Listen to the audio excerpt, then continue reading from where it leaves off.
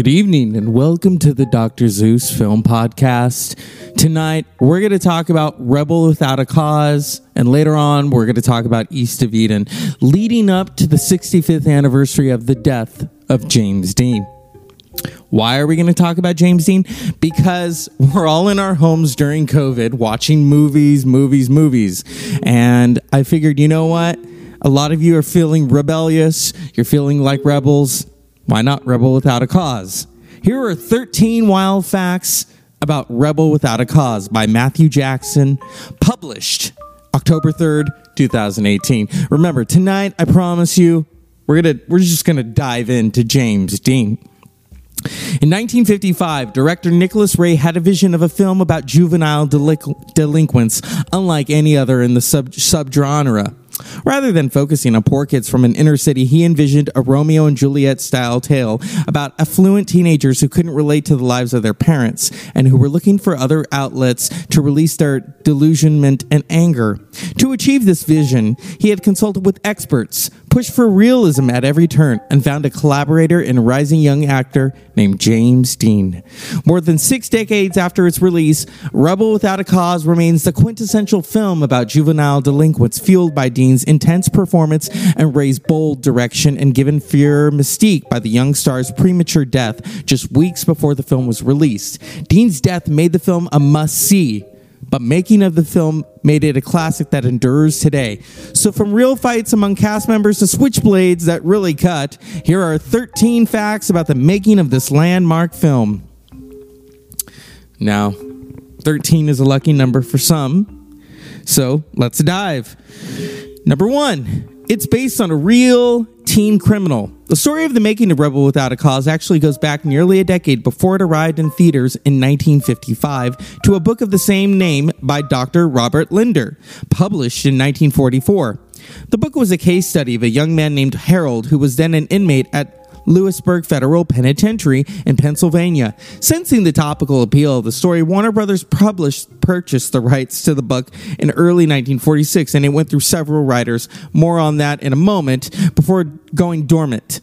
Then in the 1950s, black and white films about rebellious teens, including The Wild One, Marlon Brando, and The Blackboard Jungle, 1955, spiked in popularity. Director Nicholas Ray noticed this trend and became interested in the idea of the film about juvenile delinquents. Here's another factoid. Number 2, an early draft was written by Dr. Seuss. Oh my. Oh yes. The most noteworthy name to emerge from the early stages of the writing process of Rebel Without a Cause comes in the Warner Brothers script archive listing of who did the first draft. Theodore Seuss Giselle, better known today as Dr. Seuss. Isn't that crazy? It was almost a Marlon Brando vehicle, and that is true. There is actually a screen test done in 1947 of him. Okay. Here's a fourth factoid. The screenplay has an interesting mix of influences.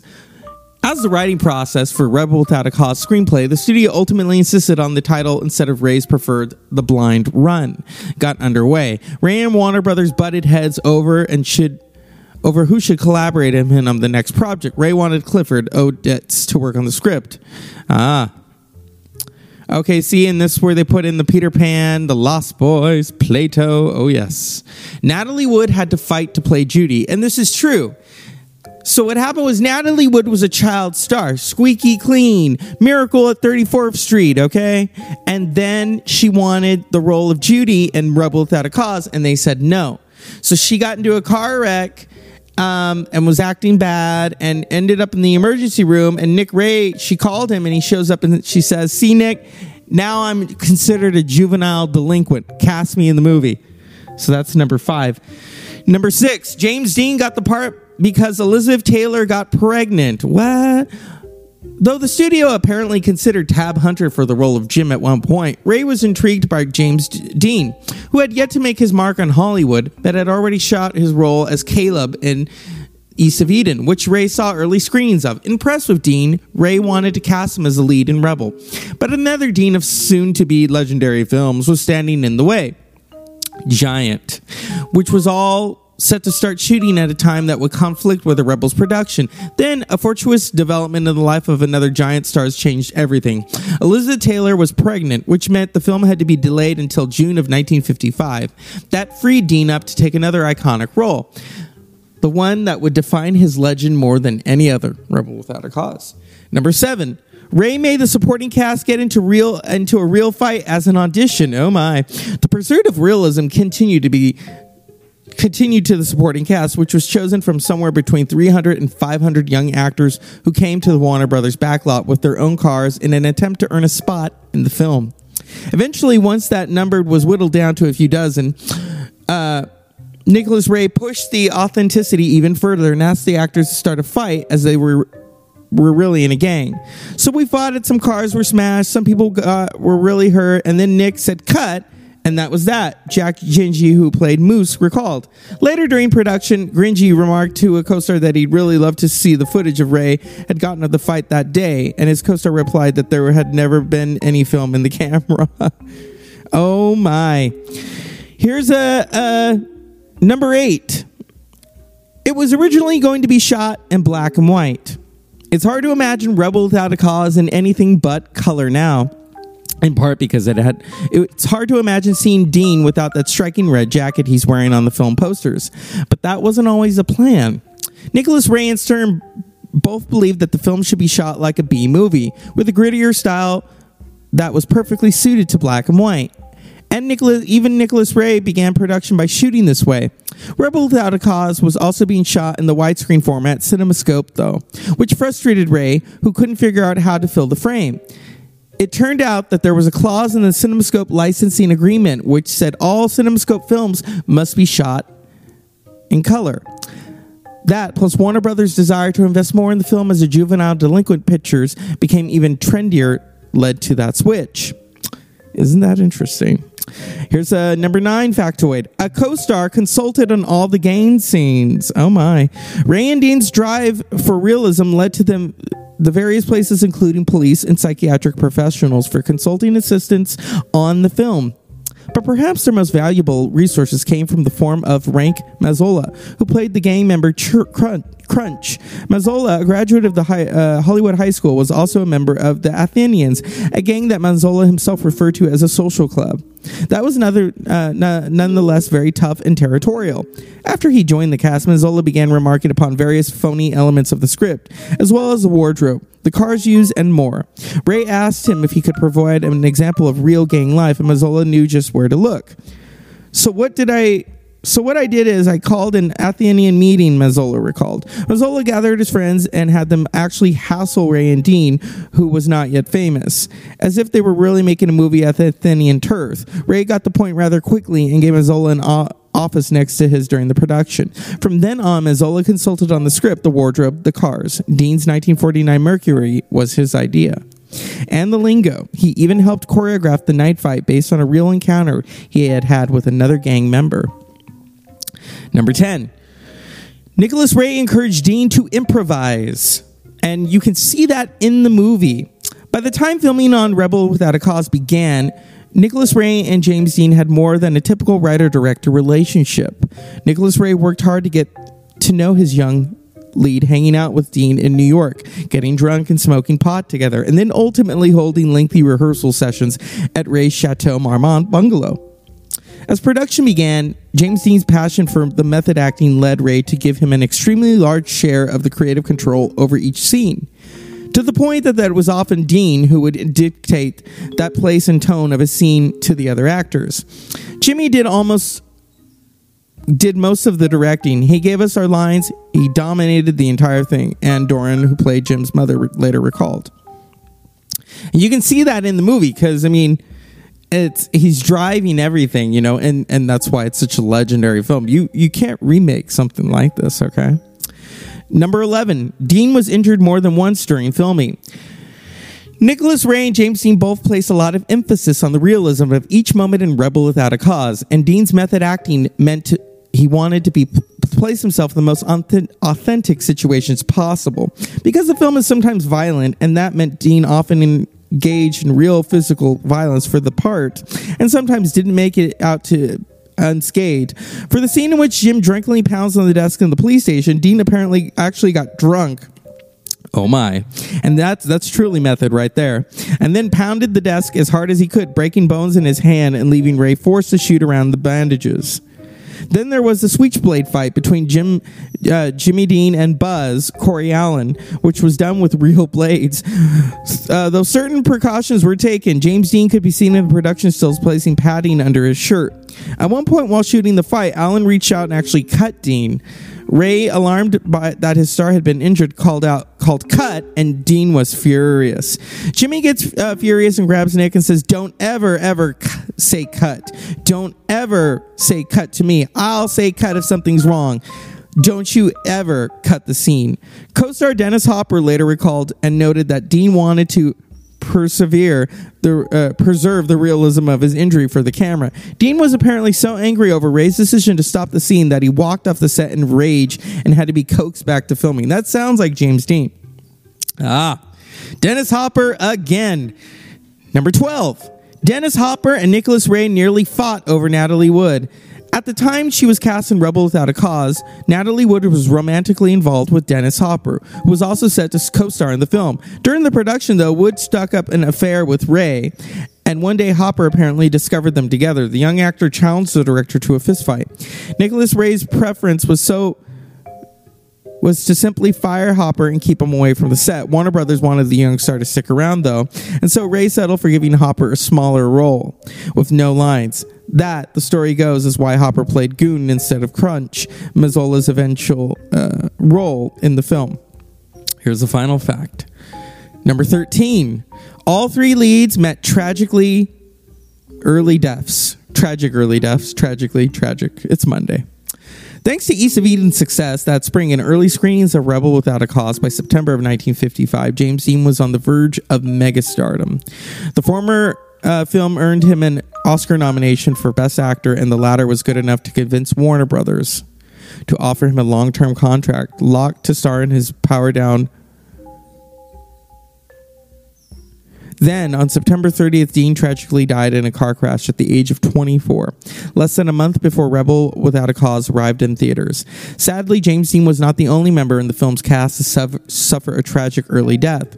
On February 12th, 1976, Sal Mineo was murdered outside in Los Angeles at the age of 37, and Natalie Wood famously and mysteriously drowned off the waters of Santa Catalina Island on November 29th, 1981 at the age of 43. So why are we talking about these factoids? Because Rebel Without a Cause became such a big film. It was such a moment. You know, East of Eden made James Dean famous, and that fame did not last very long. Giant made him a legend. So you think of those three films. He's the only person to be nominated for an Oscar twice posthumously. Heath Ledger won posthumously. There was another actor, the guy from Network. Peter Finch won posthumously, but they were not in Rebel Without a Cause. Okay? Rebel Without a Cause is just one of those movies. That was my first introduction to James Dean. I want to thank my friend for giving me that as a gift. It's such a great movie, especially the DVD, because it has all of these factoids and the making of. Strangely enough, in the DVD of Rebel Without a Cause, there is a PSA that James Dean did about driving safety with Gig Young. And it's very eerie because, you know, he would later die. And he says something, if I can find it. PSA. Here we go. Ladies and gentlemen, James Dean. Here it is. Hi, Jimmy. Hi, Gig. We asked Jimmy over today because he's a racing man himself. A real one, not a crazy one. Incidentally, I think I should explain that Jimmy just stepped over from the set of Giant. The need I add, he plays a Texan. Speaking of racing, have you ever been in a drag race? Oh, are you kidding me? I just thought I'd ask. No, Jim races in the tradition, you might say. Real racing cars, real tracks. How fast will your car go? Oh, an honest miles an hour clocked. It run about 106, 7. You've won a few races, haven't you? Oh, 1 or 2. Where? Well, I showed pretty good at Palm Springs. I ran at Bakersfield. Jimmy, we probably have a great many young people watching our show tonight, and for their benefit, I'd like your opinion about fast driving on the highway. Do you think it's a good idea? A good point. I used to fly around quite a bit, you know. I took a lot of unnecessary chances on the highways. And I started racing, and now I drive on the highways. I'm extra cautious, because no one knows what they're doing half the time. You don't know what this guy's going to do with that one. On a track, there are a lot of men who spend a lot of time developing rules and ways of safety. And I find myself being very cautious on the highway. I don't have the urge to speed on the highway. People say racing is dangerous, but I'll take my chances on the track any day than on a highway. Well, Gig, I think I'd better take off. Oh, wait a minute, Jimmy. One more question. Do you have any special advice for the young people who drive? Take it easy driving. The life you might save might be mine. You know? Well, I don't see what's so bad about taking a little drink. You don't? No, I definitely He's a don't. minor, Mr. Stark, and it looks to me like he had more than a little drink. Don't hum, dear. I got loose pretty good in my day, too. Oh, really, Frank? When was that?